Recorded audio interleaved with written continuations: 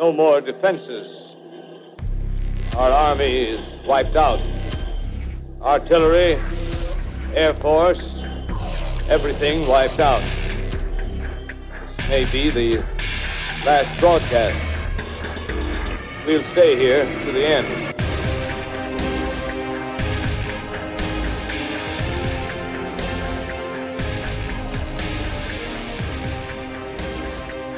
Welcome to Media and the End of the World.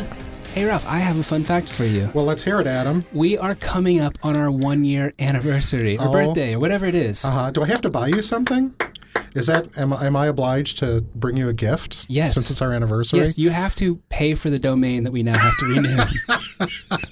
That's how I found out. This is an incredibly low budget. We're not there yet. We're not? Yeah, we're getting there, though. Yeah, so I guess we shouldn't celebrate early in case the world ends before then. But as of right now, we're almost to our birthday. That's amazing. That's really kind of terrifying, actually, in a way.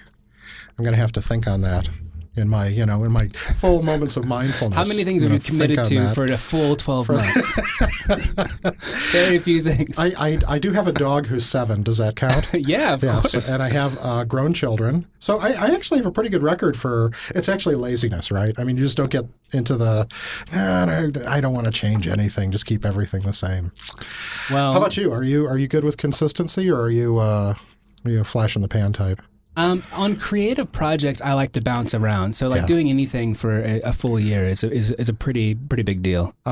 Yeah, because I can get bored working on a specific type of media and want to move on to something else or have a new project. But luckily, this is something it's living. It continues to evolve. Yeah, we continue to have great people join us, and it's not just us talking. There's a great person in the room with us, actually. There's actually several great people in the room with us. But particularly one with a microphone. One with a microphone. We should probably introduce.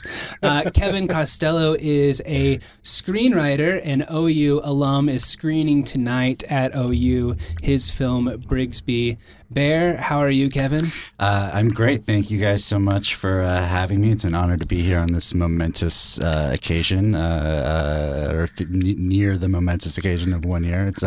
It's great to be here. Thanks for having me. Hopefully the world doesn't end before you get a chance to actually listen to this. It's seeming more and more likely. It is seeming more and more likely. Every time that I look at what's going on in the world, the climate report was devastating. The IPCC, yes. What am I going to say to my kids? Like, hey, you got 10 years. Make the most of it, It's going to be bad. Yeah, they've really decided to ratchet up the way that they're talking about it. Like they're really in your face with it now. Well, so was there anything, like, in terms of this climate thing, like, is there any particular moment that made it real to you, to either of you, Kevin or Adam?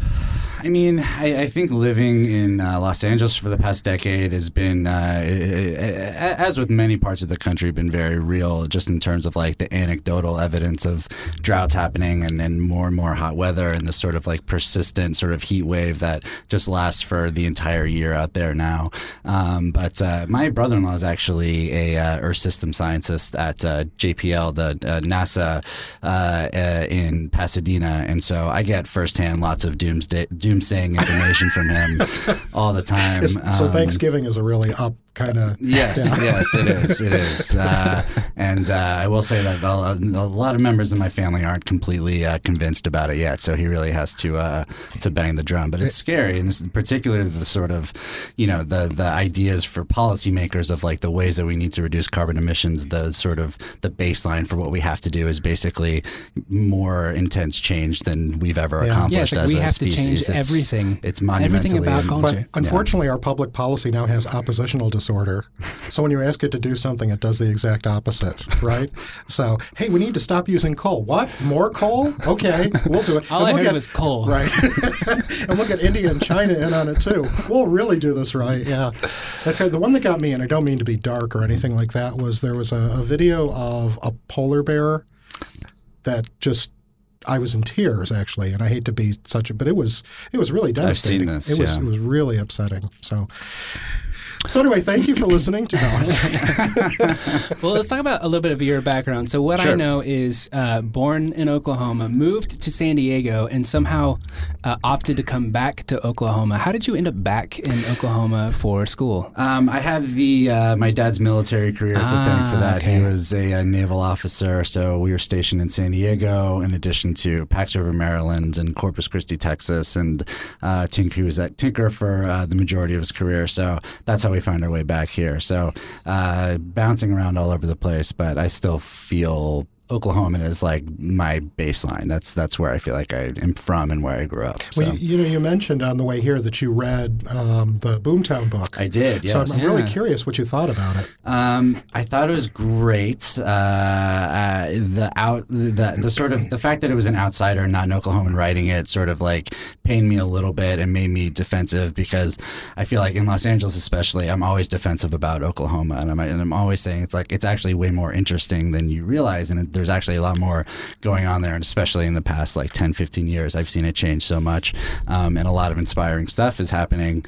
But I thought the book was really interesting. There were names of people that I had never heard before, and that's going through the Oklahoma educational system and learning about Oklahoma history. But I feel like there was a lot of things in there about the civil rights movement in Oklahoma City that were extremely interesting that I never learned, and a lot of the sort of like the early sort of boosterism kind of figures of Oklahoma is fascinating and really, really cool. Because we drive by these things like Lake Stanley Draper, right? And you're like, that's some guy. Yeah, that's a guy, right? But some guy probably with a lot of money. Turned out to be true, but then there's a story behind it all too. So. Yes, exactly. And I was pleased at how empathetic and sort of I think he was very won over by the state, and that it comes through in the writing. So I was pleased. I've been recommending it to people as a sort of way to sort of wrap their head around the soul, the personality of Oklahoma a little bit more, because it's not one thing. It's like 100 things. Yeah. My favorite was I had a student several years ago do it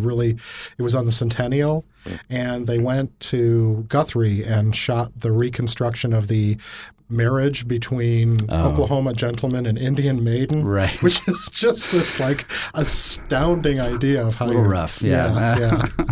It's like, you can do this every 100 years forever. It's it'll be fine. No one will be offended. Right. The metaphor will always be perfect and never considered in a deeper way. Right. Yeah. We were talking about when you got in. So we overlapped with OU Student Media. There was this great merger that took place, I don't know when, 2006, 2007, where there was sort of two competing media entities kind of on campus. There was the SIN, which was like the Sooner Information Network, and then there was OUDaily.com, and it merged and became hub.ou.edu. And I remember, Kevin, you having videos on the hub, but also on SIN, and sort of watching them. And I feel like in some way I got to experience, I don't know if that was the beginning of you experimenting with video or writing and some of the work that you guys did during that specific period. But I'd be interested to hear about how that shaped, just the experience of being a student, given a camera and giving a platform to publish something, because this is right at the beginning of YouTube, and viral videos and collegehumor.com isn't really quite a thing, or quite the thing that it's become now.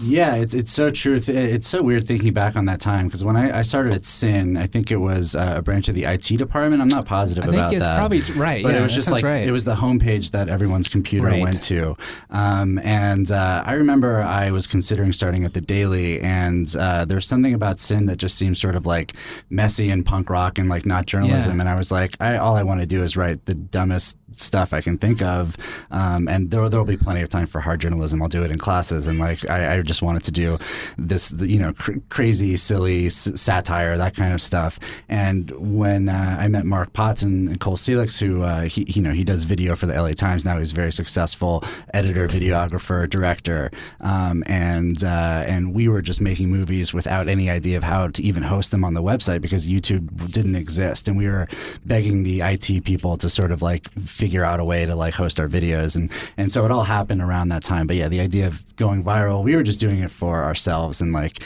you know, we thought it was funny that like it didn't feel sanctioned. It felt like we were getting away with something, that we were going out on campus. Yeah, you found some really bad influences early on. That was pretty impressive. One video that I remember very clear was you and some friends going to Stillwater to interview OSU students about what they thought about OU without telling them you were actually from OU. Right. Yes. So funny, yeah. like some of the answers that they gave you. It's like, how do you feel about Sooners? You know? Yeah, it was very cringeworthy doing it, and I felt bad like tricking them into saying stuff and then sort of pulling the rug out from under them. But it was all in good fun, and I think we were trying to satirize just like the idea of the intensity of this rivalry when it's like, you know, we're more, but it got lost a little bit because it's just so easy to make fun of Stillwater. So we really just like leaned into it.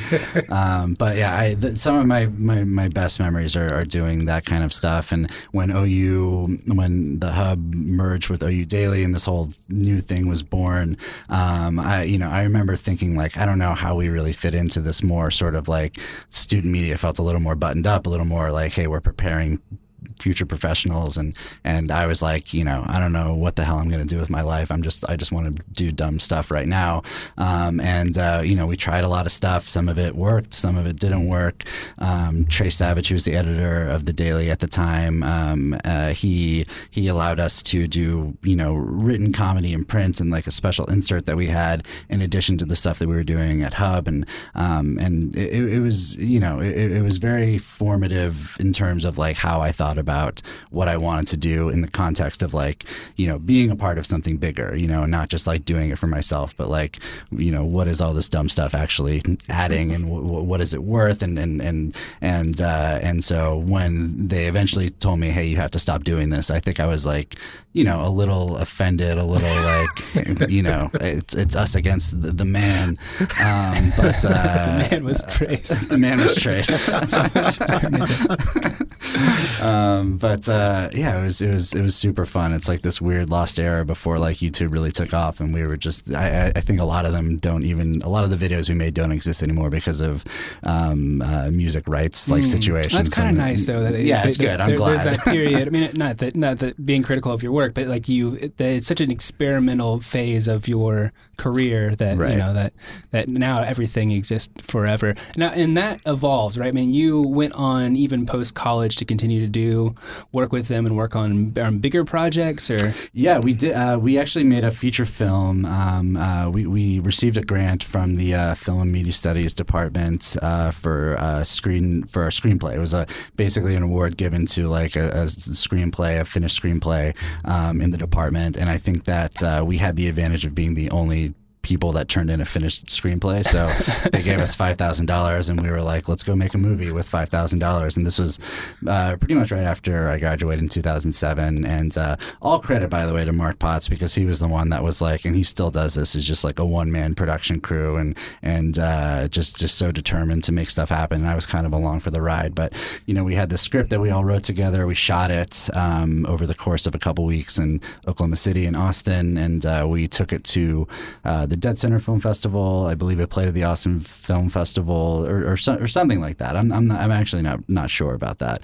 But that was the first thing that made me feel like, okay, like I know what it takes to kind of do this. And that was before I moved to LA. It's kind of the last creative thing I did in Oklahoma before moving out. Okay, so then you moved out there, made the big transition. I did, yeah. Did it feel like going home or going away? It definitely felt like going away. It still felt like very much of a culture shock, even though I lived in San Diego. It's much different than LA. Everything is just so insane, and I felt a lot less special as like a person. It's like, hey, you know, I'm a Midwestern white guy trying to do comedy, and everyone was like, that's literally thousands of you. Like, like no one cares. I was going to say, when you were talking before about being in a room full of people and having to explain Oklahoma to them, that you're in a room full of people, none of whom are actually from L.A. Because nobody's from L.A. No, everyone's a transplant there. Yeah, exactly. And I had no idea where I fit into. I had no professional inroads, no sort of internship set up. I was sleeping on my friend's couch, and I knew 2 people, and that was kind of it. I just sort of figured, if I could work for free somewhere for a little while, that would be enough to maybe, meet people and climb the ladder. I took a screenwriting course from the author Lou Berney, who I think still teaches here, and he sort of told me if there's a very specific way to become a screenwriter. You go out there, you intern, you get a job working for a producer, you answer phone calls, you read every script, you write, and then you do summaries of them so they don't have to read. Yes, exactly. Yeah, you do the script coverage, and so that felt like enough of authority to me to say like, okay, that makes sense. I'm going to go try that. And to his credit, and also to the credit of just like sheer dumb luck and all these random chance and circumstance and stuff, that's exactly sort of the path that it took. Did you see Barry by any chance, the HBO series? Yes, yeah, I did. I was watching it with a couple of friends and explaining to them that acting class is the most precise picture of LA I've ever seen, because it was just really spot on. Yes, in terms of like what happens when you're around a group of people who are surrounded by themselves. It was just amazing. Yes, I've had a little bit of experience with. I did a writing group that was also an actors group where we would put up scenes from our scripts with actors who were like looking for stuff to do, so that kind of stench of desperation that permeates every interaction was something that I was extremely familiar with. And it's scary. It can be the sort of thing that's like dream deadening, because it's like, oh, am I just a part of this like sort of, desperate thing? And the answer is like, yes, you are. And, fate kind of deals certain cards and it works out for some people. But it's amazing how widespread that culture of just like, trying and clawing and that vibe. It's a very, I lived out there for a while, and it's just such a weird thing. It was sort of like you would start a conversation with somebody, you just wait for it to make that turn. Right. And, where they were going to like see if you could hire them or make you read their script. Right. It's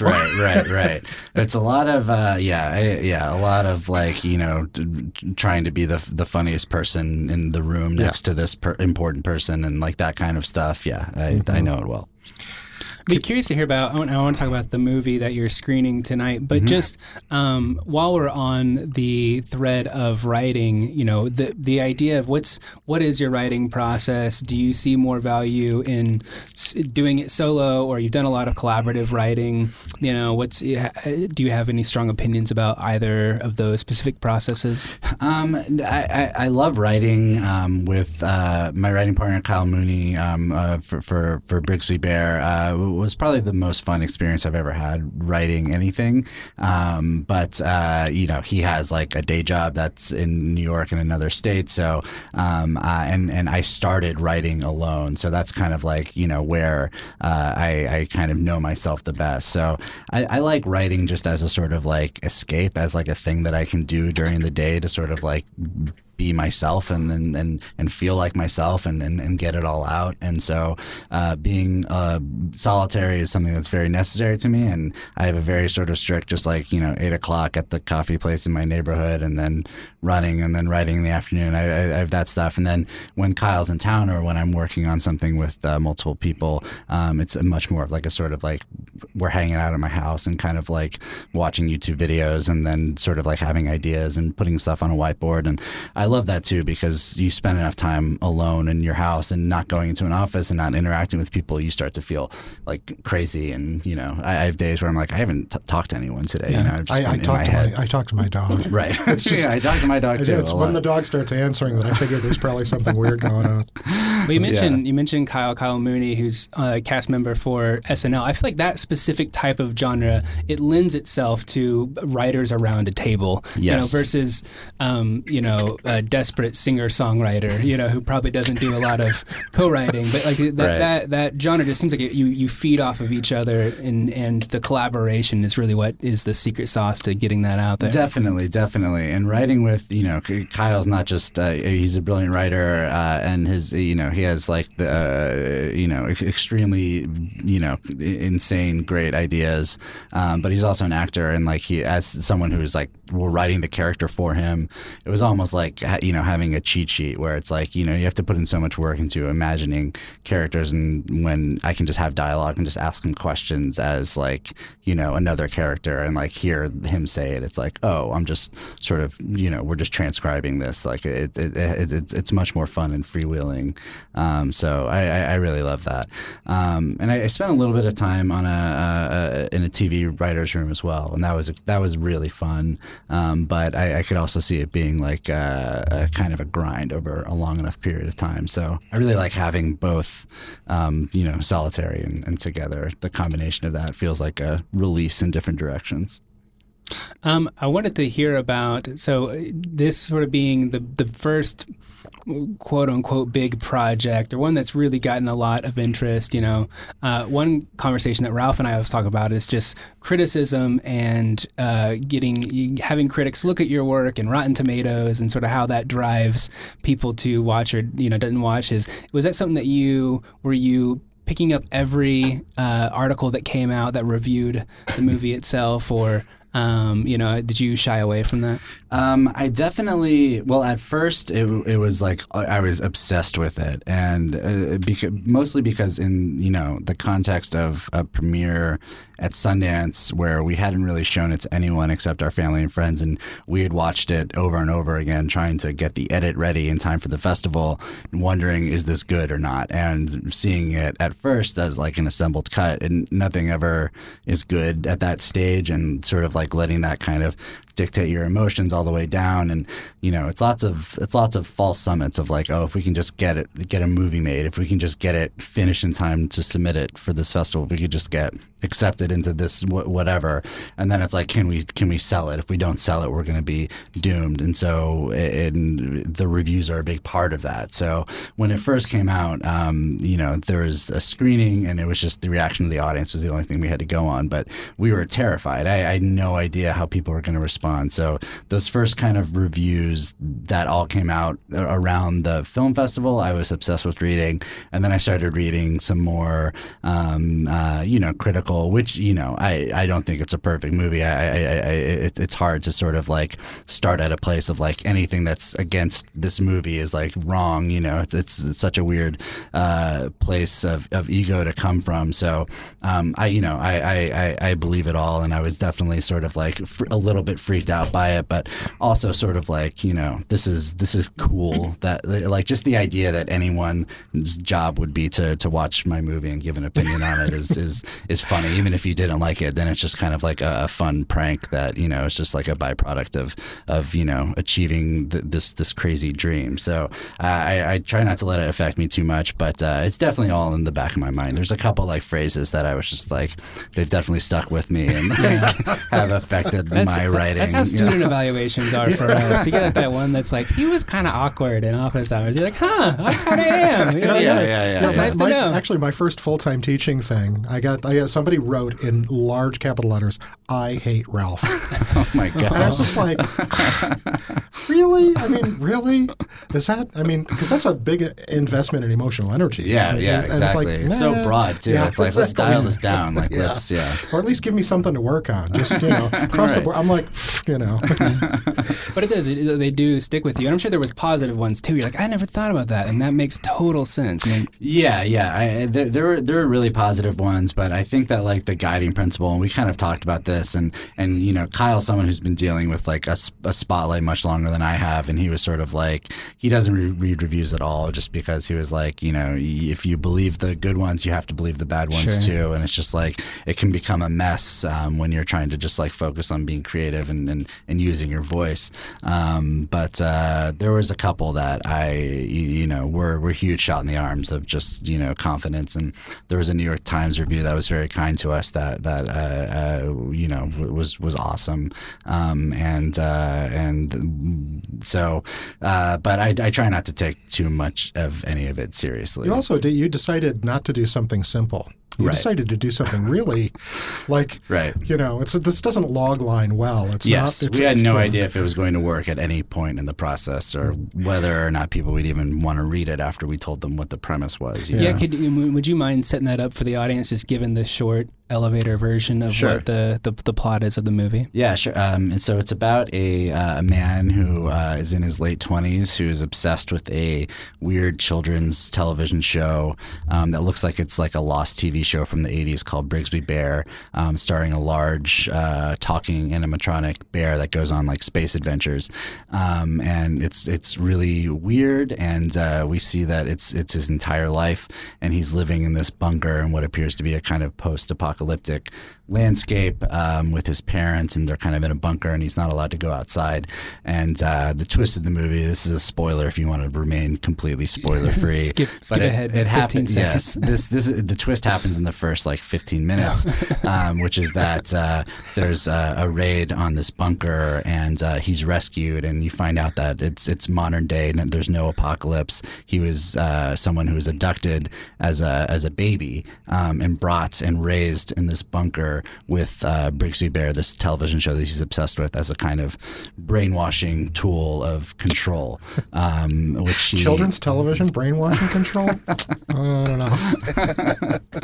know. So he gets out into the real world, and his parents are there, and he doesn't understand any of it, and the only thing that he's concerned about is what happens on the next episode of Brigsby Bear. But this is a show that his parents were creating to control him, and so it's effectively canceled, and he takes it upon himself to finish the story, basically, just because he has ideas about how he wants it to end, and that sort of becomes like a monomania kind of like focus for him of creative project as a way to sort of deal with the trauma of what has happened, sort of understand his life and understand what has happened. Mm-hmm. So.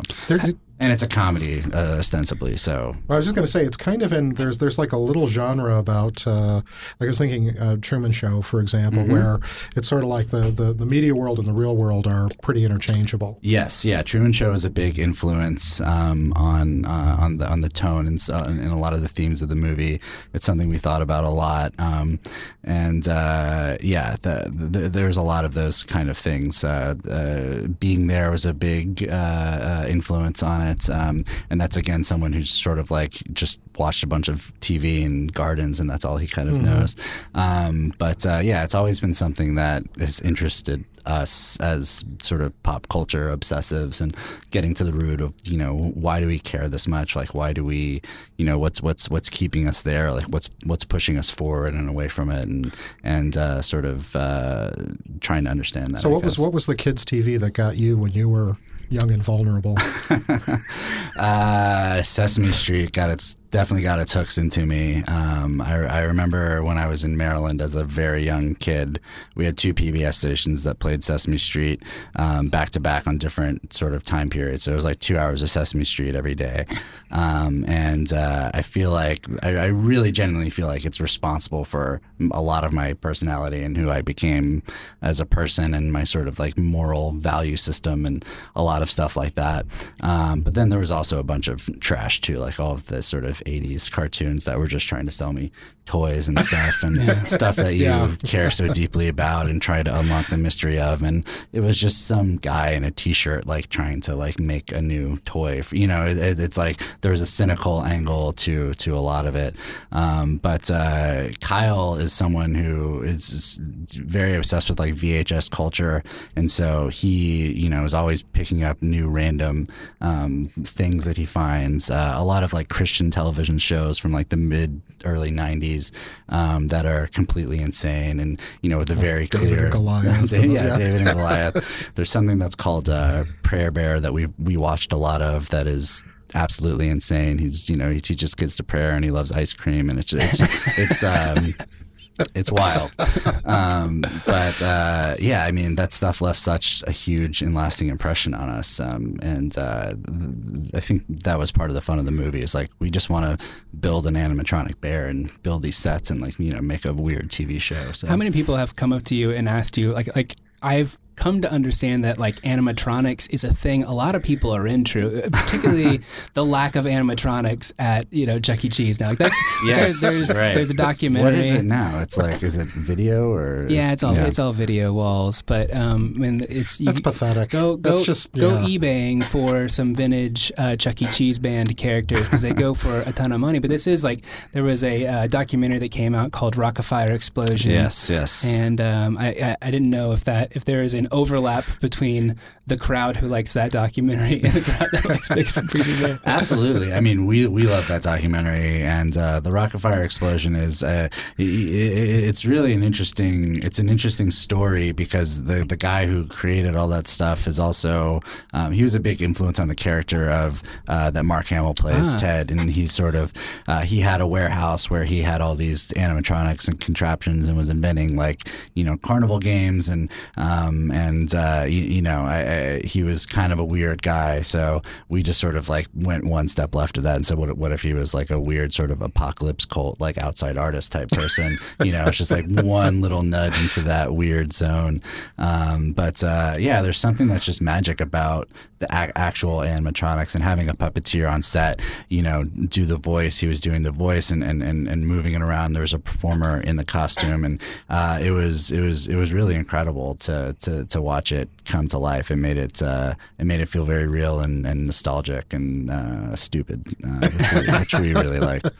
Yeah, I mean, juxtaposing nostalgia over the apocalypse is, I think, brilliant. That's right. That's Yeah. Well, because I mean, it's like, it's such a double-edged sword that we see it as like this kind of like cocoon that you can escape into, and that people do escape into to just be able to sort of like not read the IPCC reports and not think about these things, and just sort of like have this endless loop of like remembering and just disappearing in that, also, but the sort of genuine comfort and joy that we receive that feels like necessary sometimes too, and trying to sort of like trying to pair that, I guess, and explore it a little bit, but it definitely seemed like something that it felt very right now, this idea of a kid who's sort of like, oh yeah, the world is dead, but like what happens next on my favorite TV show? Yeah, I think if you're in a creative side like that, then imagining the activity of a fictional person makes sense, because you have to do that to do the work. Yes. But have you ever found yourself in conversations with people who do that, and they're not really, they just start talking about Sherlock Holmes like he's a real person? Yes, and absolutely. It's just like you start backing away, right? Right. Yeah. There's a disconnect there, and I mean, I'm that type of person too. So I've definitely slipped into that before. But yeah, it's funny. I mean, it's these things just sort of like seep in and affect us in ways that we don't fully understand. And I think for my generation, especially, is more susceptible to it in a lot of ways. Always sort of looking back, always kind of like maintaining these things as like the important sort of like Star Wars fans, I think, is a very good example of this. There's a lot of, grown men that are taking very serious, like, internet campaigns to right the perceived wrongs of the news. It's crazy to me, but it's also something that I can kind of, like, see in myself, like, in the back of my head. So.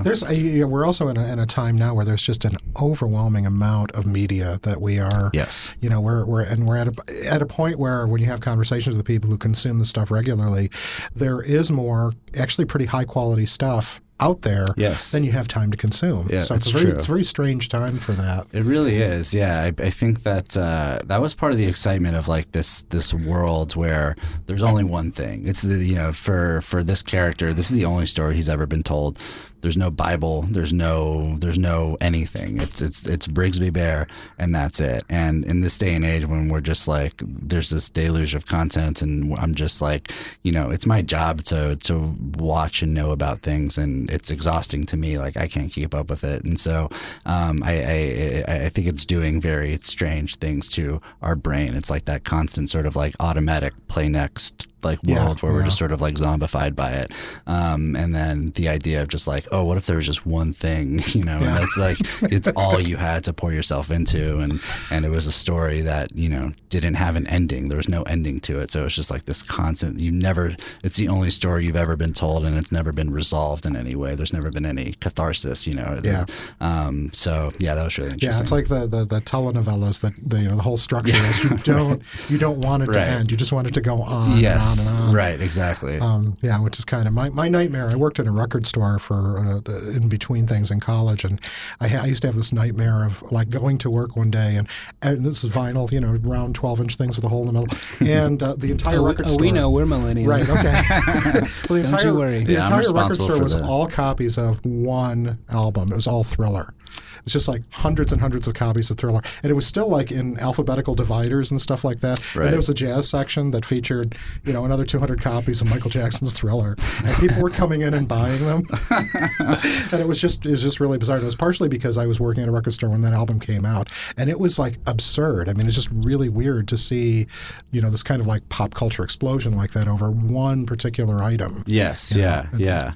Just a kind of an interesting thing. I wanted to ask you about projects that you are working on now. I'm assuming that Kyle and you are continuing this. This is a project you think will evolve and continue to work on new projects? Yeah, we have a couple things in the works right now. One that's a TV show that we're doing with Dave, the director of Brigsby Bear, and it's something that comes from his life. It's semi-autobiographical, and it's set in the world of Christian music and mega church, sort of the concert scene. And so it's a very strange and interesting world that we're getting into, but along similar in tones of Brigsby, and we're doing that with Broadway Video, Lorne Michael's company, but we're in the early stages of sort of developing that right now. Have you come back to do an anthropological study while you're here? Yes, yeah, exactly.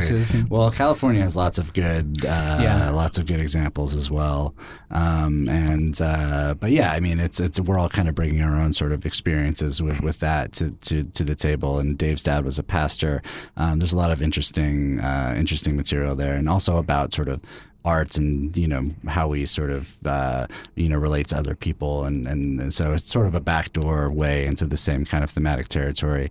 Kyle and I are working on something with Phil Lord and Chris Miller, who are producers on Brigsby Bear. We're doing another kind of, I would call it a spiritual successor to Brigsby Bear, but I can't really talk about it just yet because there's a lot of weird stuff up in the air, but it's kind of the next thing for us, hopefully. So there's a lot of you're kind of obsessed with religion. Yeah, impression. Yeah, I guess so. Yeah. Because it is kind of interesting that the Christian music scene was this whole thing that was going on like outside of the commercial sphere. Right. And it was so how people would tour and all of that. Yes, yeah, and it's such a huge audience, and it is for someone like me, it's not coming from a judgmental place the way that we want to explore it.